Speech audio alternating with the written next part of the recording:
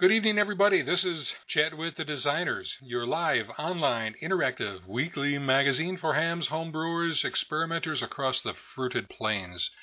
This is your host, George, N2APB, along with co-host Joe, N2CX. And as we are usually here talking about some very cool experimenting, homebrewing, new circuits, projects, and in general just talking about some of the new designs that we happen to enjoy working on. And ostensibly, that's why you're here too. So let's kind of get into it. We have a great show tonight, we think. And it's a two-parter.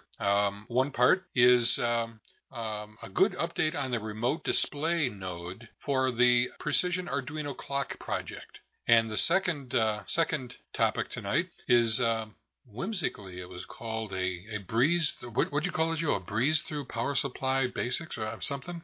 Yeah, something like that. Anyways, it's power supply basics for hollow state designs. And this is something we're going to see a little bit more of after the intro tonight. We have kind of an interesting project to introduce everybody to for that. And it's all on a whiteboard, and you probably had a chance to kind of look at that already. And if anybody hasn't already seen it, the link has been placed on our chat window. Joe, maybe you could add it again just in case somebody joins and didn't get the first message. I'm not sure if it queues up. But we've got a lot of good material on the whiteboard material, so if you're listening live, that's the place to be dialed up to. If you're listening on a podcast, following along on that our whiteboard, which is at www.cwtd.chatwiththedesigners.org. And today's date is August 13, episode number 59. 59 episodes. Holy Mackerlany. And oh golly, let's, why don't we kind of get into it right away? But first, before we do that, let's change the order just a little bit around here. Does anybody have any questions about projects that they've been working on? Question about where this project is or where that project is? Something that you've got on the bench that isn't working? Kind of call it a mailbag call up front instead of a little bit down the stream. So does anybody have any questions about projects that you've been working on? It's Rick. Hey, Rick. How are you today? Go ahead. You can probably guess what my question is. I'm wondering what kind of progress you've made on the microcontroller project. I think you're referring to the PSOC, and specifically the PSOC controller for the SoftRock or the standalone radio. Is that right? That's correct. Okay, just wanted to get the vernacular correct there.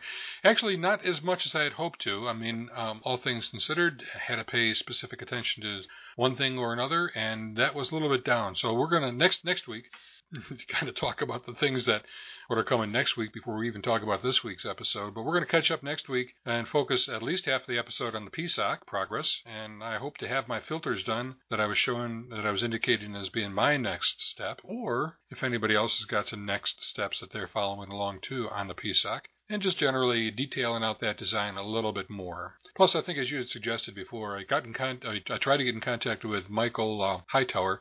I called him Michael Smith in the last episode, I think, but I'd like to have him join us and give his perspective on things too, and maybe he could even join in or guide us. So next week is going to be that, plus a continuation of our second project here. 2 weeks, George. 2 weeks.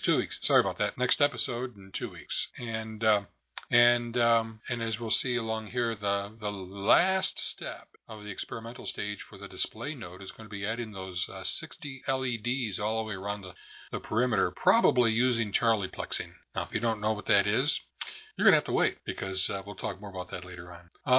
Any other questions before we dive into things here? Has anybody encountered any new books, magazines? Oh, I got a point about a magazine, or new parts or something that's kind of come along since we last met. Go ahead.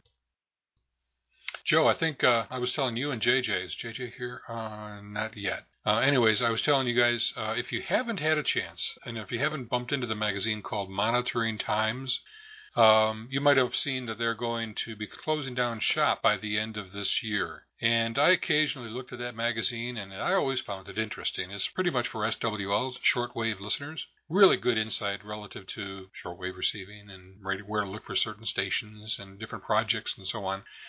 And I'm sorry to see it go because I was delving more into. I took advantage of getting some of their neat deals I'll put the link, or somebody can put the link there for Monitoring Times. But if you haven't had a chance to look at that, it's still in operation there for a couple of months.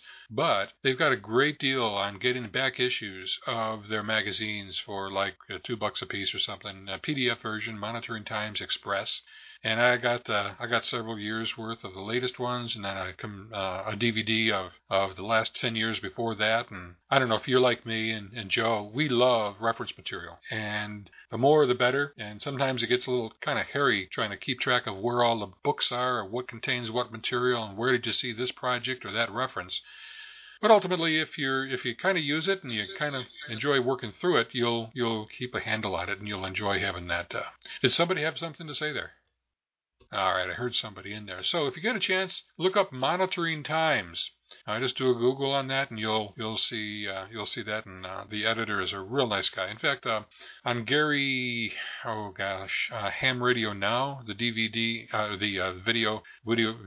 the weekly or bi-weekly videos that he does and interviews and such, he featured the editor from Monitoring Times, and it was a really nice interview. I watched that one. I enjoyed that a lot, and you might want to get your hands on that. We could probably provide that link as well. Okay, anything before we get into things? Any other? Joe, did you have any nifty circuits or anything this week? Call them out of band, what we weren't working on but kind of encountered?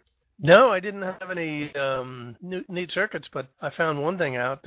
Make a long story short, I got a KX3, and I found that topic we discussed back some time ago, antenna currents on a feed line can sometimes affect the radio, and I found that my KX3 in several instances was affected by it, and I had to put a choke ballon in the coax feed line to keep it from getting into the radio. So something I knew about, had not experienced much before, came and bit me in the butt. Well, there's a big target there. Not your butt, but I mean the whole target of RF getting into the electronics and kind of messing things up. And being aware that something like that is happening is half the battle. Solving it is the other half. But if you don't know what's causing something, like our new PSK modem, the NUE PSK modem, is notorious for that. If you've got high SWR or a feed line that's open and near your and you're transmitting near your antenna, or you don't have a good ground, and RF gets into the electronics and has a tendency to do really weird things, like lock up some of the digital outputs and so on. And people just don't understand that you got to control the grounds, you got to control the software or the SWR. You got to kind of know what you're doing a little bit in order to kind of make things work right. And I was going to mention, you got that KX3. You've been really hunkered down on that thing. I can tell you really like that. Okay then. Well, let's get into the show then here. I'm not even looking at the screen. Somebody's really breaking through with the Vox. So if you don't have your TeamSpeak set up to use a push to talk key, probably the right shift key is the correct one to set it up for. That would be the thing to do. Please do not use Vox, because your room noise is going to cut through and kind of interrupt the speaker. And that would be me and Joe and anybody else talking. So what we're going to be talking about tonight is an update on the remote display node of the Precision Arduino clock. And we're going to move quickly through this. There's really not a great deal of material, but there's some really good stories. There's some really good tidbits here that I wanted to share. And hopefully that would may inspire you and pave the way for you to do some of this stuff on your own as well. And hopefully you guys are kind of following along. I know Joe is. And I know a couple of others are, and we kind of iterate either on the Chat with the Designer email list or out of band, and it's interesting to see the different things that are being done here. So that's kind of fun. But if you recall, just to kind of set the stage, what we have is the Precision Arduino clock, which consists of a base station, which is has an Arduino that synchronizes, that keeps time, first of all, with an RTC, a real-time clock. And we synchronize that to WWV by means of a separate little board that has a 567 tone decoder hooked up to the audio of your rig. And when you have WWV tied in, dialed up, the 1,000 hertz tones at the top of the minute coming from WWV or CHU are detected by the 567 decoder, which is noted by the Arduino. So the Arduino gets a signal at the precise top of the minute. And at that particular point, the internal clock of the Arduino, as well as that of the RTC itself, the seconds are zeroed out, and we are guaranteed to be starting at the top of the next minute. That's the synchronization process. And there's a little display on that base station breadboard that we have right now, and there are pictures of this on the Precision Arduino Clock project page, which is located at our home page on cwtd.org. We've got a separate project listed there for it. And each week we kind of talk about it in little installments here and there. The second half of the project is the remote display side. This is the one that kind of is designed to hang on the wall. I guess ideally right there in your shack and it has an Arduino and a display, and it has a little XB receiver, this little small 2.2 gigahertz receiver board, and the base station has an XB transmitter module.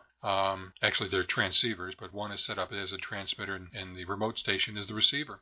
And the base station sends to the remote station on the wall, a battery-operated thing that hangs on the wall, the time code, which ultimately gets displayed as shown in our pictures on the whiteboard as 16 hours, 35 minutes, coordinated universal time. So we have that operating, and we've demonstrated and talked about that.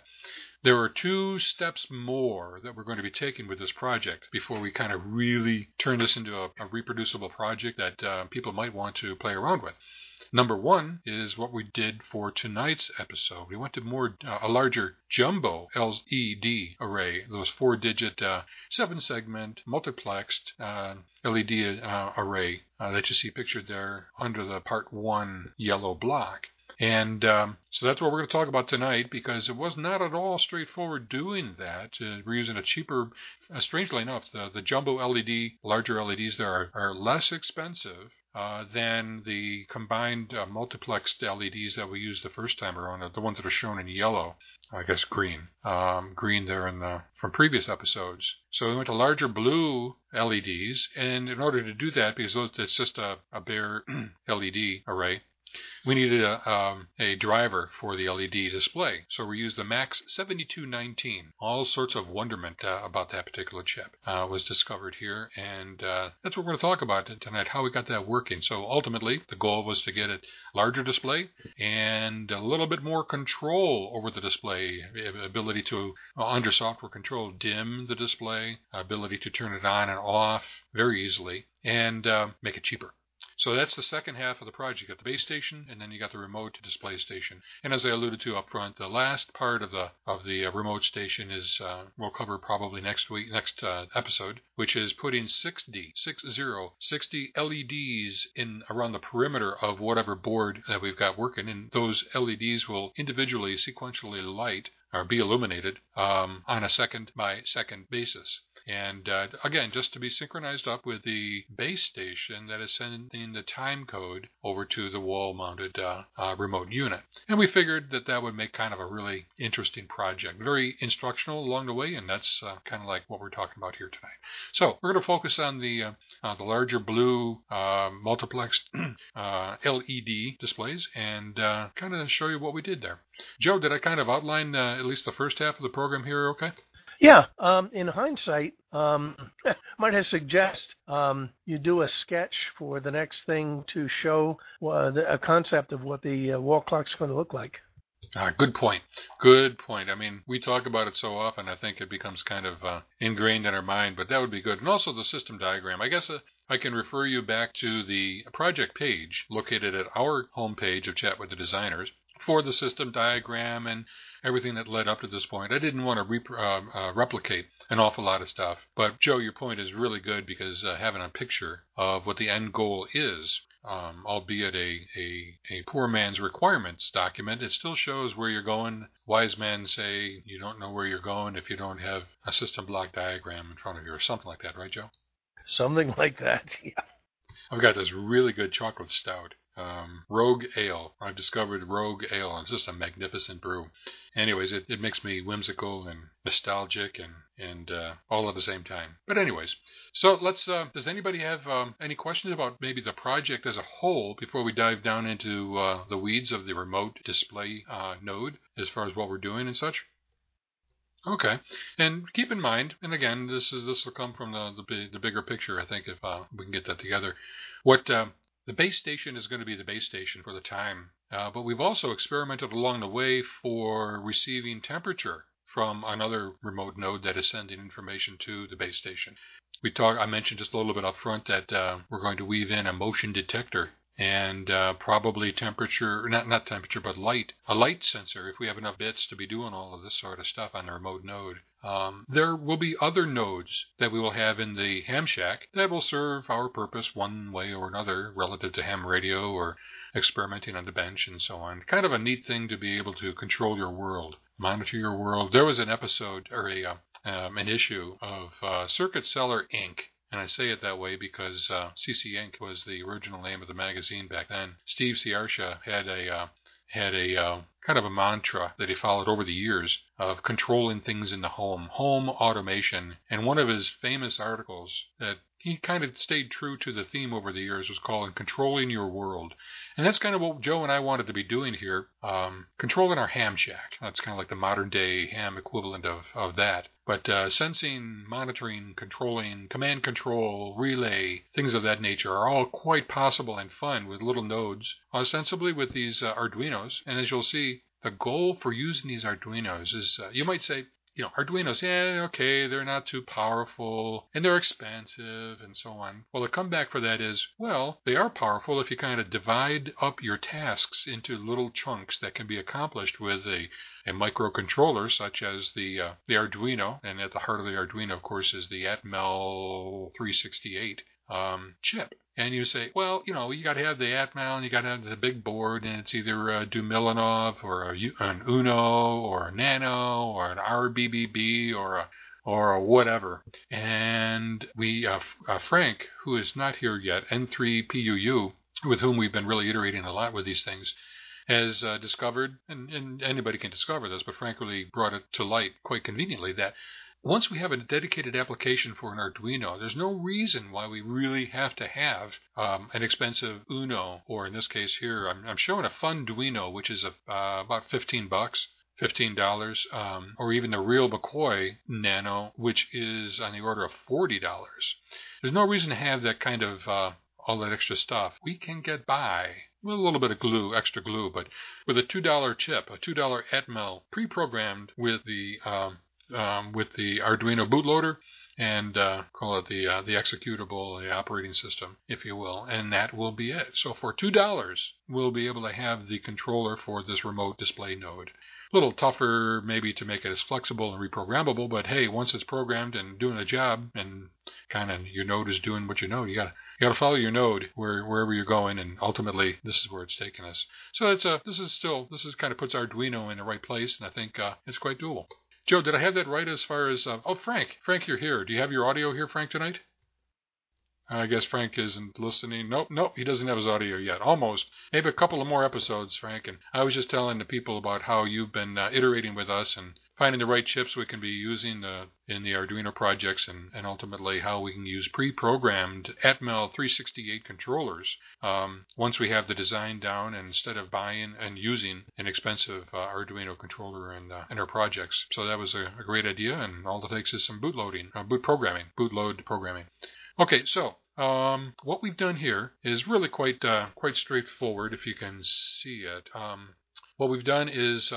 there you go. You can see if you slide down a little bit and you see the wiring diagram, kind of like a grayish yellow. It's not a great one. When I get a moment, I'll draw that up nicely and larger, and you can read it. But what we've done is connected those three parts. The Funduino, or the Arduino, on the right-hand side. In the top left is the MAX7219 display driver. And then below that, of course, is the blue LED array, the 4-digit 7-segment LED array. And the photograph below that is actually what it is the incarnation of that. So what I did one day this past week was to kind of lay things out like that, draw up the connections, and they're really pretty straightforward. From the Funduino, the Arduino, we have 3 lines. That's the SPI lines. The Joe, SPI, serial something? Serial programming interface? I'm not sure. And I guess in this world of TLAs, you forget what the T and the L and the A are, but nonetheless, the SPI Peripheral. is Gesundheit. And you've got the data line that you're sending over, a clock that allows the Arduino to send data bits individually, and you can clock them into whatever the receiving device is. In this case, it's the MAX7219. And once the 16 bits are programmed, because it's a 16-bit word that you're shifting into bit by bit into that receiving device, once all 16 bits are clocked in, you wiggle the load line, and boom, that 16-bit word is in the peripheral device, the MAX7219. So that's all there is. So we use 3 bits, and boom, that's it. Now, if you can tell, we've got, on the A side, we've got 8 analog and digital, but 8 I/O lines on the left-hand side, and it looks like about 13 on the right-hand side, and we use 3 here. We use 2 for the XB, and we're going to use 9 for the 9 bits for the Charlie Plex, and I think we're going to be able to do it, but we'll see. So the Arduino sends over the control words to the MAX7219. Now, I thought this was a simple chip. It's really quite powerful. But in its simplest implementation, you send over the bit pattern that says what LED you want to come on and in what position. And because it's connected up in the way that all the wires are going down from the MAX driver down to the LED, the right bits are able to turn on. And what the MAX7219 does is it retains the digits that are desired to be displayed in an internal 8x8 scratch pad memory. SRAM doesn't stand for scratch pad, but I mean it's an internal memory, and it has an internal clocking mechanism that ultimately scans repeatedly back and forth across all those digits repeatedly, and in order to display the information that is stored in its internal memory. Stated differently, once I output numbers 1, 2, 3, 4, as is displayed right there, I could disconnect. I could pull the wires for DN, clock, and load. I could pull out the Arduino, for that matter, if I individually had 5 volts applied. And that display will continue on just as it is. I could, and that's because the MAX7219 is taking care of the displaying effort. And it's quite nice for that. It's a little bit of an expensive chip. Single quantities, it's about $10. Quantities gets down to like $7.95 or something. And there was some discussion on the list today about some offshore knockoffs perhaps being available for a lesser price. But as always, you got to be careful what you buy. But the combination of that driver and the display is probably, I think, I'd have to check it out, but it's probably less expensive than the integrated unit that we used last time, the green numbers that were shown. Joe, did I kind of explain that the diagram of what we've got there right? And maybe you kind of want to, I don't know if you studied the 7219 enough to know the registers, at least as far as what you can do with it, as far as powering up, powering down, going dim. There's a BCD representation. You can control each individual bit of those segments A, B, C, D, E, F, G, and H. Or there's an internal decoder on the MAX7219 chip, such that all the Arduino would have to do is output the 4-bit binary coded decimal number in order to display that digit number in a given position. But does that all sound kind of cogent, Joe?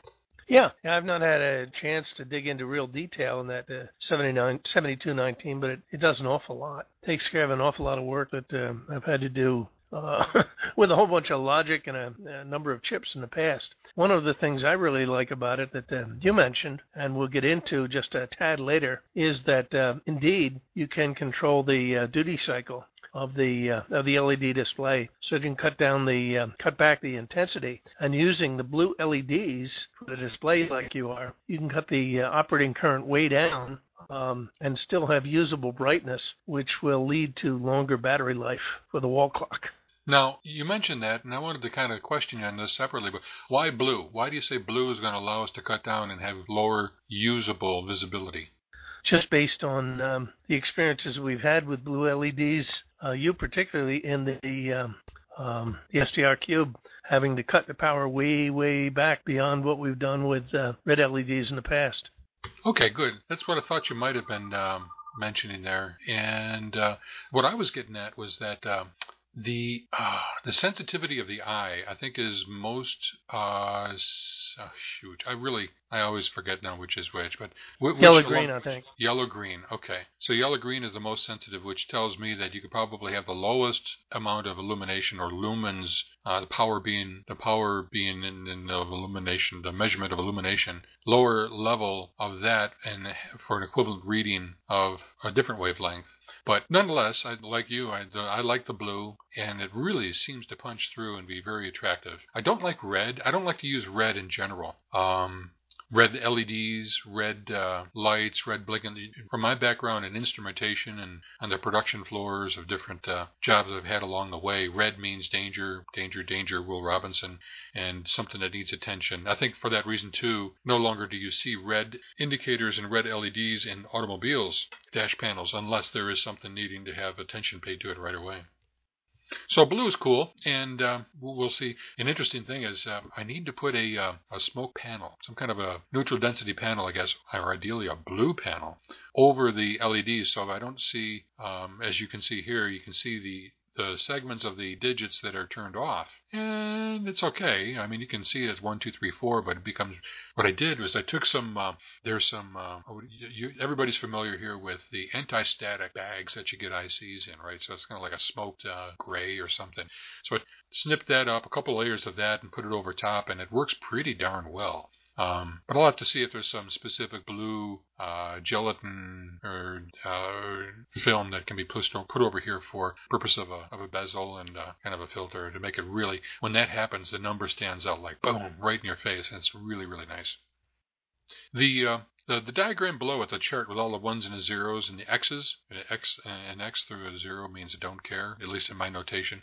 I had to interpret the data sheet. I thought it was going to be an easy thing, but it turned out to be more complex, more powerful than I really thought it was. And there's a good thing that comes out about that. But nonetheless, if you get a chance and if you're so inclined to look at that and try to interpret, what I did is I interpreted all the different commands, as it were. The commands are listed down the left-hand side of that chart. It reads decode mode for 4 digits, scan limit to display digits 0 through 3. Intensity control, display test and normal operation, shutdown and normal operation, and then the codes to display a digit to data to digit displays number 1, 2, 3, and 4. And all the different bits that would go into there and that pattern. And it's interesting if you've never kind of gone through a microcontroller data sheet or even just a simple data sheet such as this, a simpler data sheet such as this, to try to figure out what bit patterns do you need to send it in order to tell it to do something. It's really quite an amazing process, and I think you would enjoy it. Oftentimes we just sort of say, tell me the numbers to send to the chip to make it do it, and I'll do it. I don't really care. But going through an exercise like this, encountering a new chip, understanding what kind of registers are around to make it to do the different things, you really appreciate the designers and how they put internal decoders and almost a little internal engine that interprets the serial data that you're sending over in order to have it display the numbers. And as the commands sort of illustrate here, we can turn... I'll just make this simple with a few of them. The intensity control, for example, I can send an intensity control command 0A07. You see in the right hand of that row. That's the bit interpretation of that. The 7, or in other words, bits 0, 1, 2, and 3, you see are 1, 1, 1, 0, respectively. That happens to be midpoint in the intensity range that one has software control over. So if I moved it down to 0A02 and I programmed that, and if you look at the code, which is in there in a jumbo7_test2.ino link, that's just above that chart. The software, the sketch for the Arduino has this hard-coded, but if I change that hard code to 0A02, the display intensity goes way down because there's an internal programmable, there's an internal current generator, current reference generator? Current mirror? It's something like that. It's sort of analogous to being able to control the amount of current going through the LEDs, which of course controls brightness, and also very directly, to my point, controls the amount of current that you've got that you're pulling from your power source in order to display. So A02 is very low, and that would give us about, for what you see being displayed there, is about 6.2 milliamps. 6.2 milliamps is all that's required for that. Each individual segment can be 10 milliamps. It can take up to 10 milliamps. If you were just to hook up a 9-volt battery and a or whatever kilo ohm resistor, 9K, that's 1 mil, so 900 ohms would be 10 mils. So you would think it would be a more current than that, but it's not, which is really good for the power considerations. We're going to get to that right now, and Joe's going to take over and talk about power because we have to be really worried about that.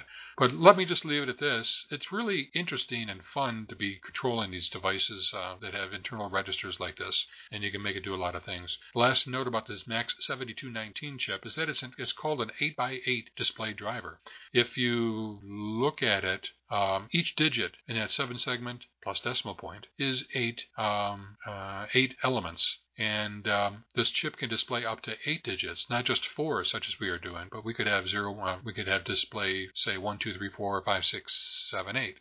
And that's where the 8x8 internal scratchpad memory comes from. And my point being is that it doesn't have to be arrangements of 7-segment displays. It could be individual LEDs. So with this one chip, you can control up to 64 LEDs. And that becomes another alternative besides Charlie plexing that we're not going to talk about tonight. But that's another way to actually control the seconds LEDs that we're going to be talking about later on for ticking off the seconds. Joe, let's talk about power. Why don't you kind of introduce the topic there and why we're worried about power? Alrighty, thank you, George. Yeah, well, we're worried about power because the thing on the wall is going to be operated from batteries. So we want to be sure that you don't have to be swapping batteries all the time. So I did just a simple power budget, just a notional sort of thing to try to get a handle on how much power the thing was going to take so that we could see what kind of battery capacity we needed and possibly look for some areas where we could cut down the power drain. So the first thing is just guesstimates for each part of the wall clock. And the idea is that as we go along, we're going to refine the spreadsheet, the power budget, and to see what kind of battery life we can get. Now, not going to go into a lot of detail on it, but there is a spreadsheet, a cut of the spreadsheet with 3 lines in it in the whiteboard. For each function in the clock, there's a line for the amount of current it takes, and I also indicated duty cycle. So there's a processor.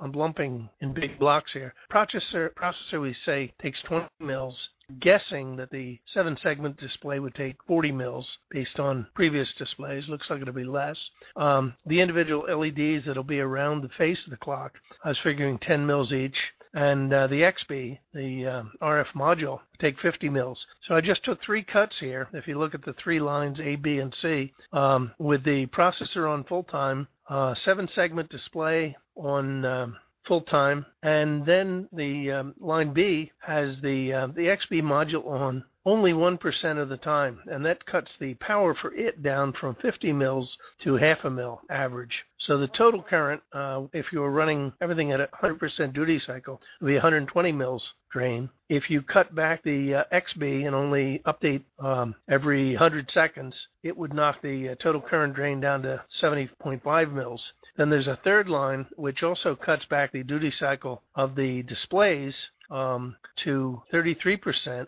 and that would knock the total current drain down to 43.7 mils. The idea was that the display would be shut off during the night. It'd be a light sensor.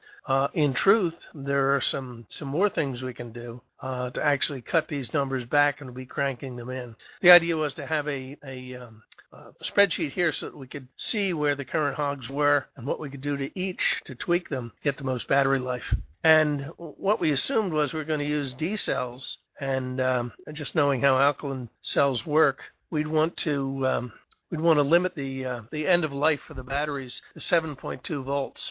To 1.2 volts per cell, so we'd use 60 cells to get 7.2 volts, which is the minimum that the Arduino would need. So for those current values, you can extrapolate on the constant current performance chart that's shown here and get some idea of the battery life. So line A on the spreadsheet would give you 90 hours operating life with 120 mils. Line B at 70.5 mils would be 170 hours, which is a week. And line C, cutting back the current even more, would be about 300 hours. And as you can see from some of the stuff that George mentioned earlier, we're going to cut back the current drain substantially, so that we're probably going to get on the order of a month's life out of the batteries, which is a good thing because you don't want to be cranking those batteries back.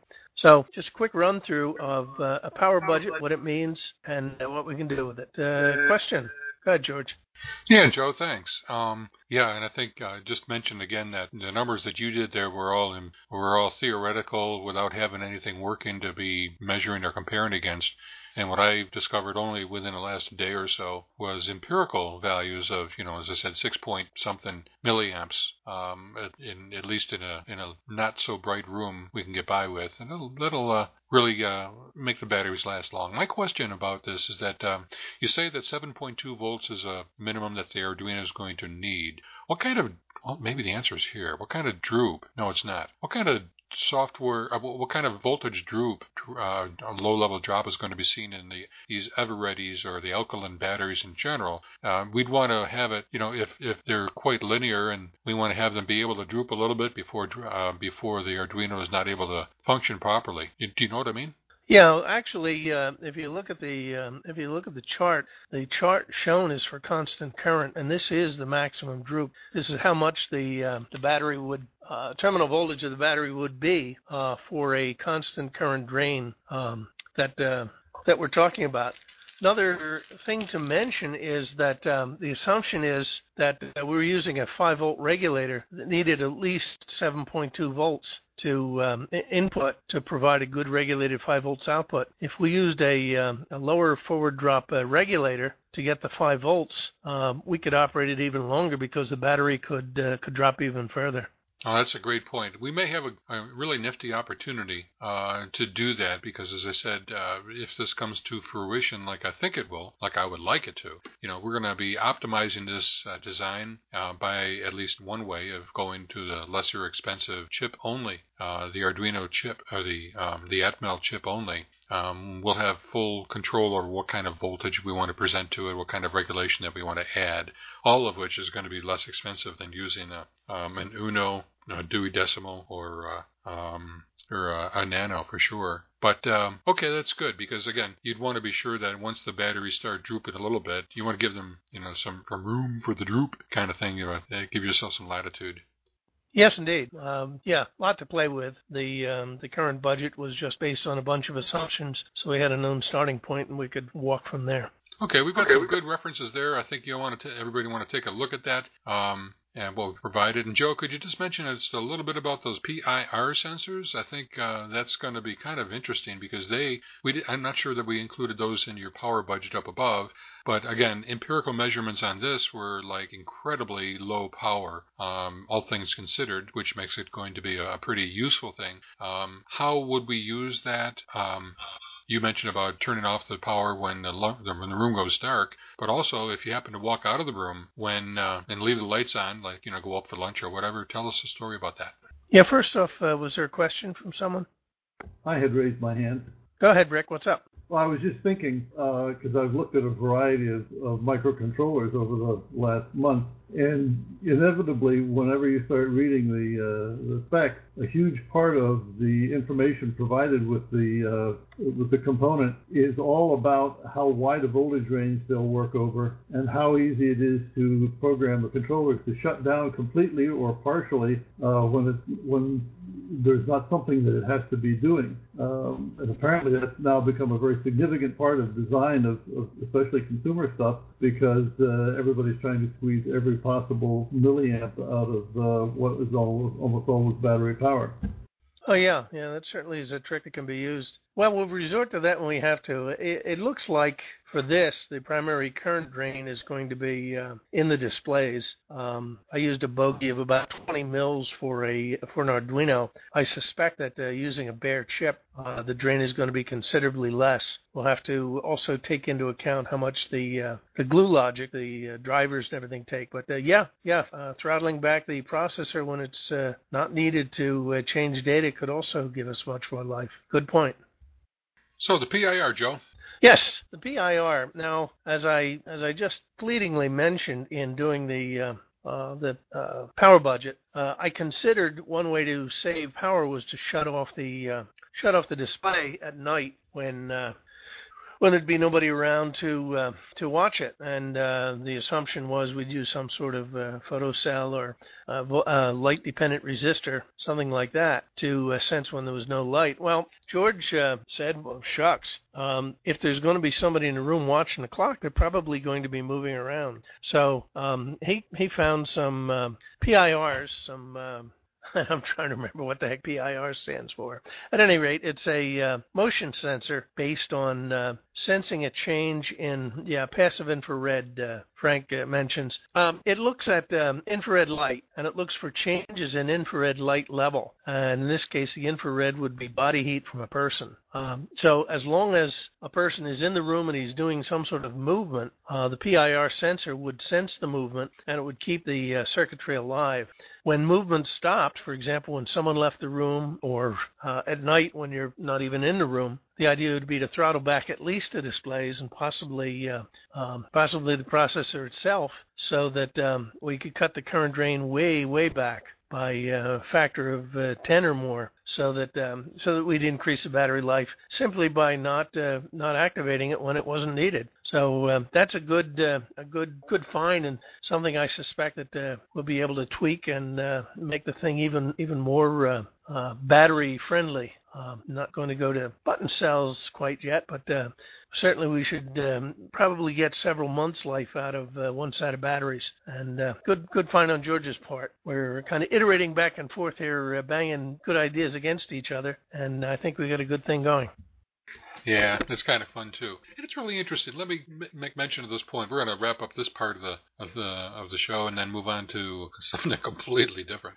But if you haven't discovered it yet here, this program, Chat with the Designers, is not about finding the niftiest, coolest, best way to achieve something necessarily, or the cheapest, or you might be able to go out in the market. In fact, I know, because you can buy some pretty cool clocks these days that have the LEDs in them, and it's all done, and it runs on like a coin cell or whatever.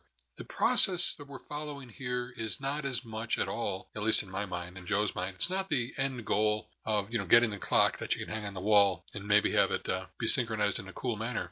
But instead, it's the process of getting there. It's the design considerations that we make. It's the products and technologies that we find along the way to achieve something. It's the mastery, or the discovery, actually. For example, on the MAX 7219 chip, the discovery along the way of how to control some of these technologies to be able to do something that you wanted to do. At the end of the day, you might not have the coolest or most elegant design, or the certainly probably not the cheapest.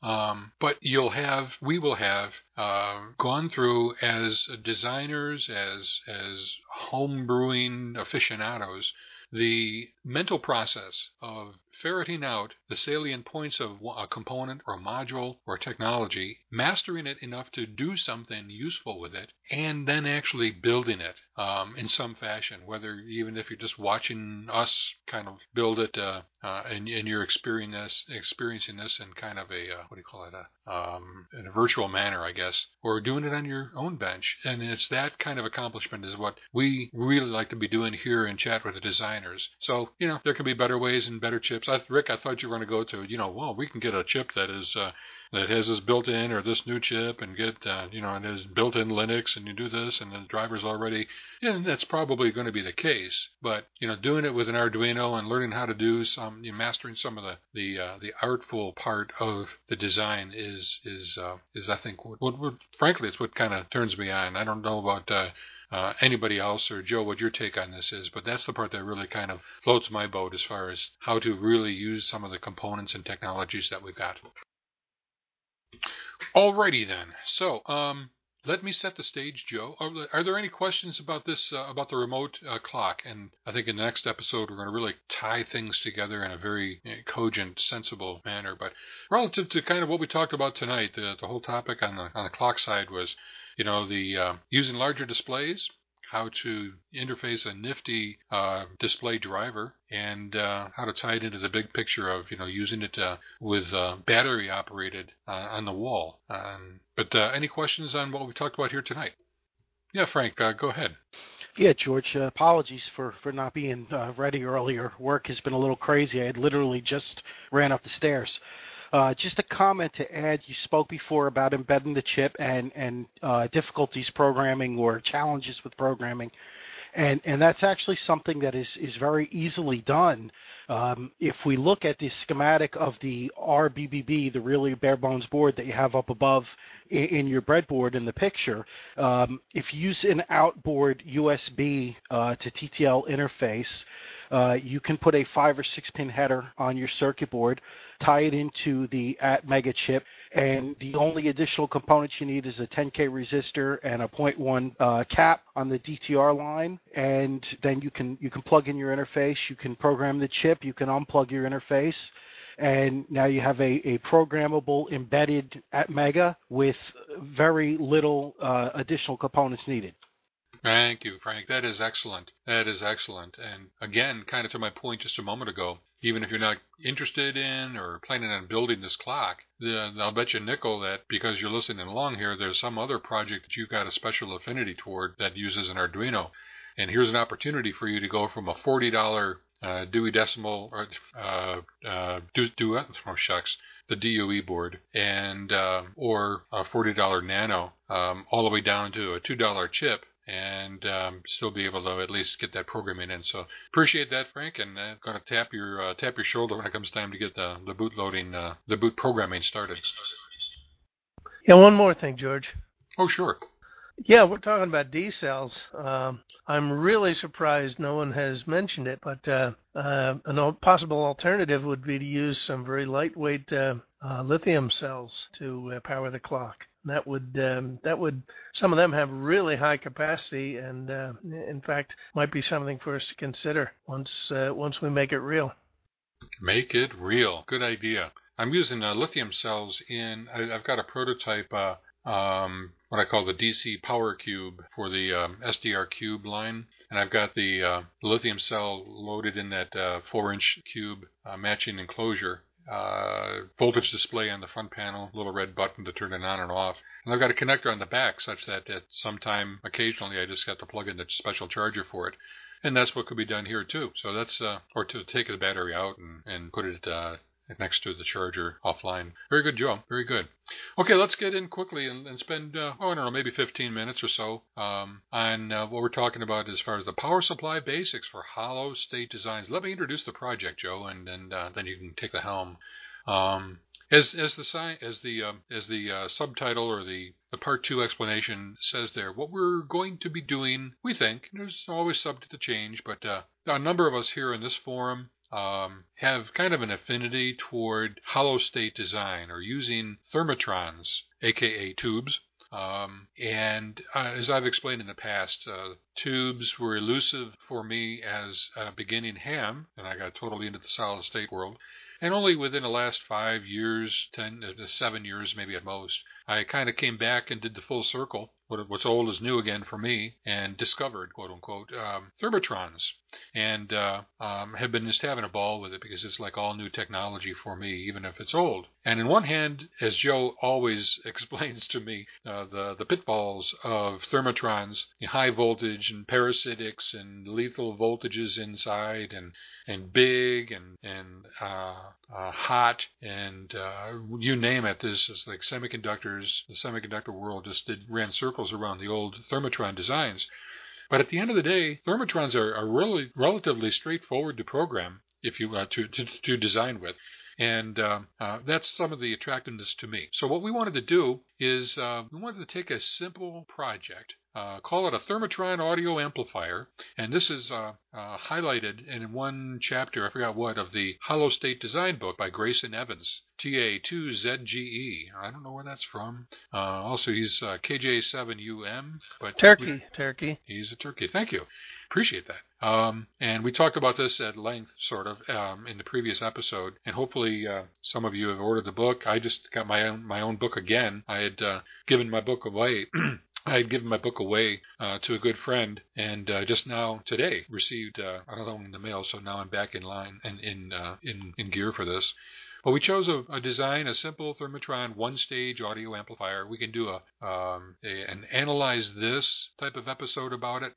We can build it up, a prototype really simple, as you can see in the photograph there. And ultimately, at the end of the day, have a nice, here we go again, have a nice amplifier that could be used to power a speaker that you would, and then you would hook up the input to either an MP3 player or maybe your QRP rig that doesn't have enough power, and ultimately use this project. But along the way, as I mentioned before, we kind of learn a lot of different things. So before we kind of get into this, or as we get into it, the first place to start with some of these power-hungry Thermatron designs is the power supply. And here's where Joe kind of takes over with a lot of his experience and his notional design approach. And I'll let Joe kind of take it from there.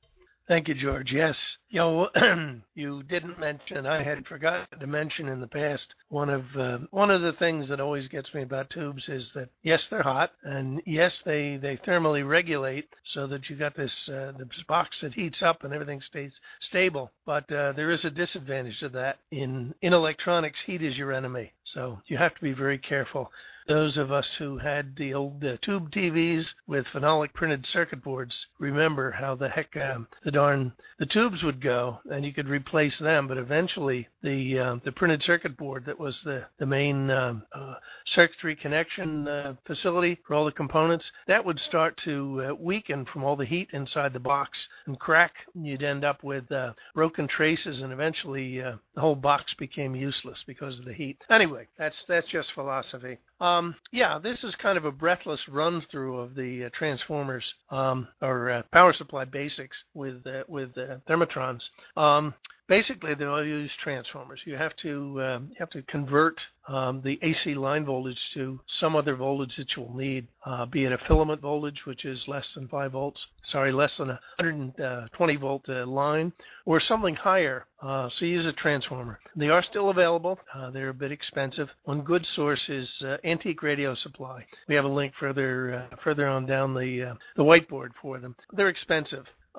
Something you can do, and I've done for low current simple supplies, is that you can use back-to-back filament transformers. If you have a filament transformer, you put 120 volts in, and say you get 12 volts out, 12 volts AC out. If you run that 12 volts then to another filament transformer hooked up the other way, feed the 12 volts to its filament winding, the result on the output will be, again, 120 volts with some loss, but it's isolated from the AC line, which is very, very important. You don't want to have a hot chassis radio. You don't want to have something that depends on whoever wired your house to have ground be ground. You want to have some sort of isolation. So anyway, it's a cheap way to go is to use some filament transformers. I've even used the 12 volt 1 amp things from Radio Shack to do some simple power supplies. And at the same time, you get a filament output, get 12 volts output for your filaments. So it's very good. One of the other things, go ahead.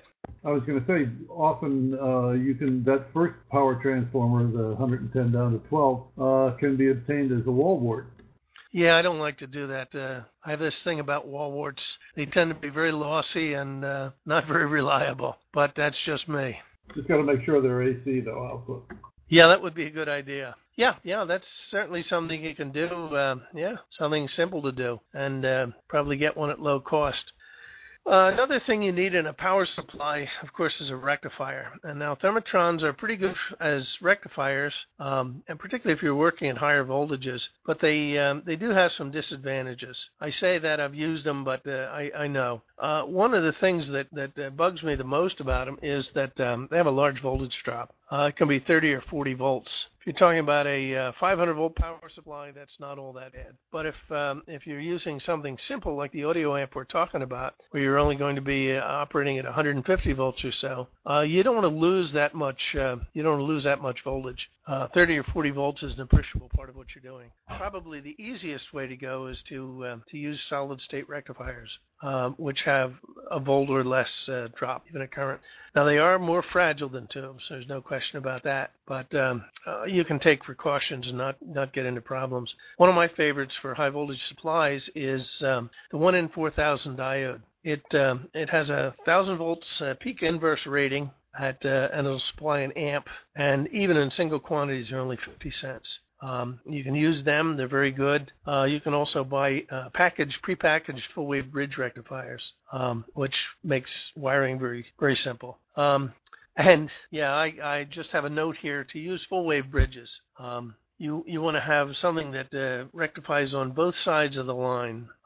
Transformers don't like DC. If you use a half-wave rectifier, in essence, you're trying to pass DC. And transformers tend to saturate their cores, to get very hot, and to blow fuses when you do that. So a simple thing to do is to use a bridge rectifier, even with a single winding. If you're using a tapped winding, you use a full-wave 2-diode thing. You need some sort of filtering in the power supply, and it's usually in the form of a large electrolytic capacitor. We have a couple pictures of them here.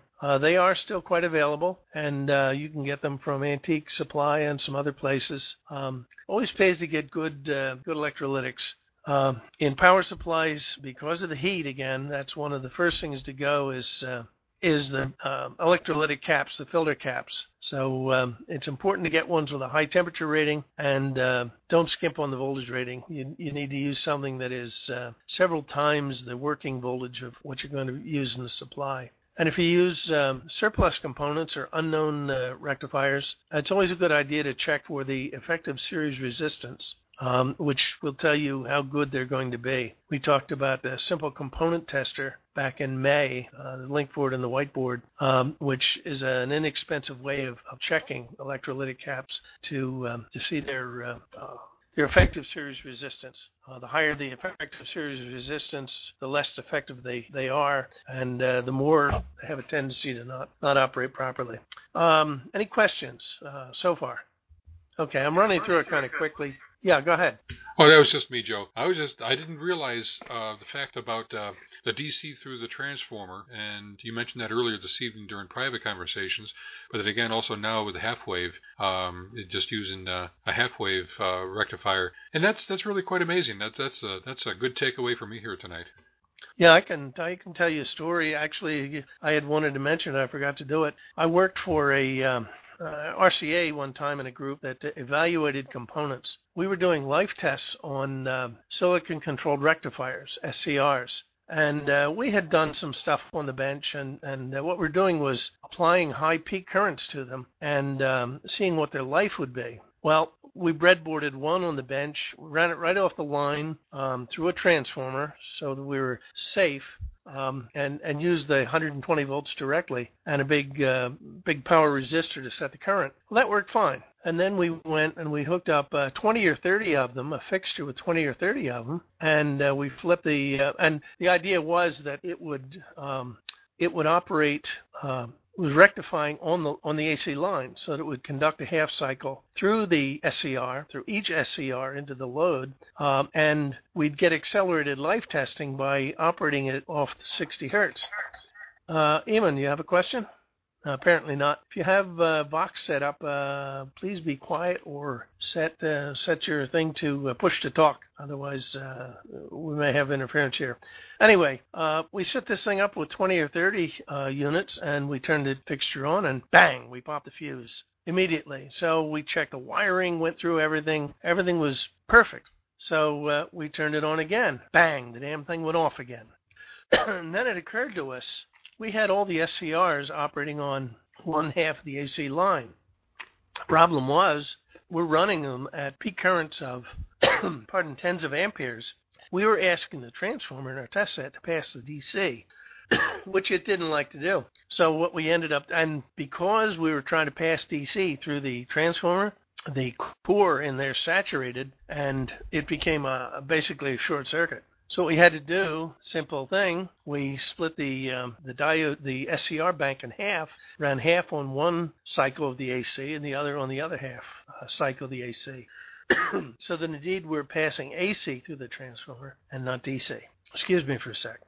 Little dry throat here. Anyway, getting back to the plan here. there's a simple notional schematic here for a simple power supply. And I have some weasel words in here, but supply has 120 volts in. There's an on-off switch, single pole, single throw switch, a fuse. Very important to have a fuse in there for safety. And then 2 transformers. As I mentioned earlier, there's a 120 volt filament transformer. Transforms down to 12 volts. Then that's connected to the 12 volts winding of a second transformer. And then the 120 volt winding of the second transformer provides the output. That goes through a full wave bridge of 1N4007s, and then that converts the AC into DC. I'll show you pictures, but I think you can visualize what it is. Now it's DC actually with 120 hertz ripple. We have a big fat 100 microfarad capacitor here to take the ripple out and to give us a steady DC. The peak voltage out of this will be about 170 volts. If you look at the square root of 2 times 120 volts, it's roughly 170 volts. This is a crude supply. It will give you 170 volts. The ripple will change drastically with loading, as will the output voltage. So this is a starting point, but what you want to do for something like this is to experiment around and to possibly put a filter choke in here, vary the capacitor, the electrolytic capacitor, to get more filtering, and this will let you get started with something to provide a DC supply. And it's as with the spreadsheet for the current budget. It's a starting point. It's something to work from, give you the basics, and experiment with to get something going. And George and I indeed will be doing this as we go along. There's and another important point I have run into any number of times. I show a bleeder resistor on the output capacitor. When you shut this off, the capacitor will slowly drain, but it has fairly high leakage, and it might take minutes to bleed off its charge. So it's always a good idea on a power supply, particularly a high voltage supply, to have a bleeder resistor here to discharge the capacitor so that you don't have an unknown safety problem of high voltage present even when the circuit's off. Believe me, I've been zapped that way. George has some pictures in the whiteboard of some other power supplies or vintage ham radios. They're a little more complicated, a little fancier. And 2 supplies that, there's some circuits for some good supplies. There's a 12 volt DC filament supply, and a high voltage supply would be same basic thing we're talking about here with a little higher current. There's also a supply for an ultralinear amplifier. You'll note that they also have filter chokes in there, and there's very good supplies. 2 supplies that would be good if you're working on the bench and you don't want to design something yourself. The Grayson book has 2 supplies in there, which are very good, basic, solid designs. One is a lab supply that has a fixed voltage, depending on the voltage regulator tube, and a variable 60 to 150 volt supply. There's another one he has that is has 2 outputs. It has a 250 volt output variable, 75 volt output variable, and he has voltmeters and ammeters in there to monitor what you're doing. Very good for the bench. And he also supplies a 6.3 and 12 volt AC filament outputs that are good. These are things that if you want something solid, you want a design that looks good, you want to build it and have it work right off, this is what you want to do. But George and I are going to dink around with our notional supply here and see just what kind of performance we get out of it. There's also some power supply design references and some parts references listed in the whiteboard for those who want to dig deeper and learn what's going on. And I'm sure we'll be discussing more in the future. Any questions on the supply? Sorry for the brevity, but it's getting late. Yeah, Joe. Not quite a question, but more of a comment about the use of 2 transformers, either by luck or good design. That's going to be great for us that are living abroad. For example, myself living in Australia, I'll be able to use 240 down to 12 and then use a transformer to bring it back up so we can all use the same design. And actually, you could play other tricks with that. Thank you, Todd, for mentioning that. Yeah, one trick you can do is if your line voltage is 240 volts and you wanted the lower output voltage, you could use a 240 down to 12 for the input transformer. And for the output transformer, you could use one that went from 12 volts up to 120. Similarly, here in the States, where we have 120 volts, you could use a 120 down to 12 filament transformer for the input. And to get more voltage, double the voltage on the output, you could use a 12 volts to 240 transformer. So a little bit of flexibility there. Thank you for mentioning it, Todd. Some interesting things come to mind here, Joe, as far as like components. We don't have time to get into it tonight. But it's going to be interesting to talk about it downstream as far as special current considerations that you might want to make in your transformer selection. The capacitor, the filter capacitor, as you did mention, is ever so important, and proper selection of its voltage and getting as much of them banked together in order to get the larger microfarad type of reading is great. The voltage selection on the diodes. I guess much of this comes about from just the higher voltage nature of thermotron needs and the corresponding component needs that are important when putting together such a power supply. Oh, yeah. There are lots of considerations here. This is just an intro to it, and there's lots of neat stuff to dig into, and plenty of material for us to go into, drill down at much more depth. One final comment on the tubes is you'll notice that it's Grayson spells it thermotron with an A in there as opposed to thermotron. Well, as someone who worked in the industry for years, I know that thermotron happens to be the trade name for some environmental chambers, so he couldn't use that. You know for sure that that's why he chose that? No, but I think that might be a good reason. He probably looked it up and said, "Oh, nuts, I can't do that." Just as an aside, on the power supplies, some of you know that I have had a long-going project of building the ultimate regen receiver from N5Q. Oh shucks, I forgot Bruce Vaughn. Now Silent Key, but he is very famous for his regen designs and his artistic work. And his most famous one was the ultimate regen.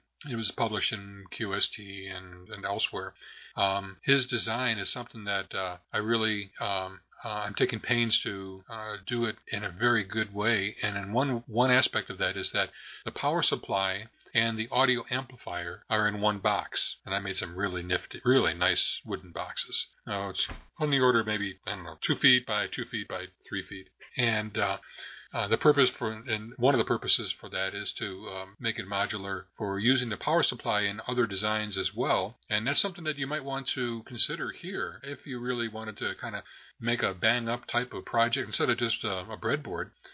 One might want to get a little bud chassis and do it upright and get some nice transformers, or just do what we're doing here, but ultimately have a good solid power supply in a packaged chassis or a box or an enclosure of some sort. And then you can couple that, the output voltages, the filament, low voltage AC for the filaments, the higher voltage DC, and have that available for other projects as they come along downstream. But it's kind of fun to think along these lines, and especially if you have a workable project at the end. Nice work on putting this together, Joe. Yeah, thank you. It is just a beginning, and I hate to think how many years ago it was when I built the first one. I can tell you what, it used a 5U4. It didn't use silicon diodes. Yeah. Alrighty. Any other questions about the Thermotron power supply and or the remote display clock for the Precision Arduino clock? Anybody have any questions about the show here tonight? Now is the time. Okay, Joe, tell you what, I'll take it home, and then you can close the, put the ribbons on it, as we say. So tonight we had a pretty good session, I think. It was 2 parts. The first was showing the next to the last part of the evolution of the Precision Arduino clock, and how we are going about the remote display node and the designs for power, the design for ease of viewing, and the issue of controlling everything from an Arduino that ultimately can be boiled down to the ADMEL chip in a pretty cost-effective manner. And definitely keeping in mind the adventure is not in the end goal, although the end goal here is pretty good, I think, about having such a nifty clock with seconds that are ticked off around the perimeter of the board on the wall with LEDs and synchronized to WWV. I mean, that's something you could take to work, and not everyone would be able to appreciate the value of that. Pretty unique for the ham radio world to have that. And the second half of the episode here was having to do with Thermotron power supplies, some of the basics, and an overview of the parts and techniques, as we often do to start things off. And we're going to quickly zero in on an application project, a very specific project that we will build up with the power supplies we've shown here as a one-tube amplifier, and do some measurements. We'll do the analyze this before we get there, and kind of take it to a working example, as we often like to do. So I had some fun here tonight, Joe. I really appreciate the work that you did in putting together tonight's show here with me, and I hope that others here live with us and podcasters will let us know your thoughts on the material, maybe on what you'd like to see more of, and what additional detail you might like to hear about on the projects that we've got going. Joe? Indeed, I couldn't find a push start switch. I don't know if you noticed on the chat window, there's a little byplay here. There actually are products called Thermotrons with an A in there. So my conjecture about the Thermotron thing was not 100% true. Oh well. The guy lives in Turkey, so I guess he doesn't care. Very good. Any questions? Any follow-up? Anything else from the group tonight before we close up? Okay, hearing none. Thank you very much. Oh, Charles was in there. I didn't see it. Go ahead, Charles. Oh, I probably should have brought this up during the opening when you talked about out-of-band circuits that we've seen lately. Maybe everybody knows about this already, but I just came across it about 2 weeks ago. If you have a Raspberry Pi and you just have an antenna, the only thing you really have to put in between it is one low-pass filter, and the connection is to just one pin of the Pi, 2 if you include the ground pin, and then you can do Whisper, because the Whisper, as you know, is a digital signal, and you can get direct RF off of the Pi pin, and then of course the low-pass filter will filter. I'll post a link of it. Have you guys heard of that yet? Yeah, I have. I'm not sure about George. Yes, there have been several people doing things with RF right out of the Raspberry Pis directly. Thank you for mentioning it. I don't think we've mentioned it on the show here in the past. Some really neat stuff, getting very simple to do. Someone also mentioned that somewhere in some literature that it was a great thing that now anybody can put a transmitter on the air. They don't have to worry about special hardware. Oh my. Okay, thanks again. Anyone else, any comments or questions before we close up? Okay, very good. Thank you all for listening in tonight and participating. George and I both had some fun. I hope we gave you some things to think about and got your interest up on what we're doing and how things are progressing. We certainly will carry them on in the future. And go to the chatwiththedesigners.org page, look up our stuff, look up some of the past segments, and listen to the podcasts. 73. We'll see you all again in 2 weeks. Good night, everybody.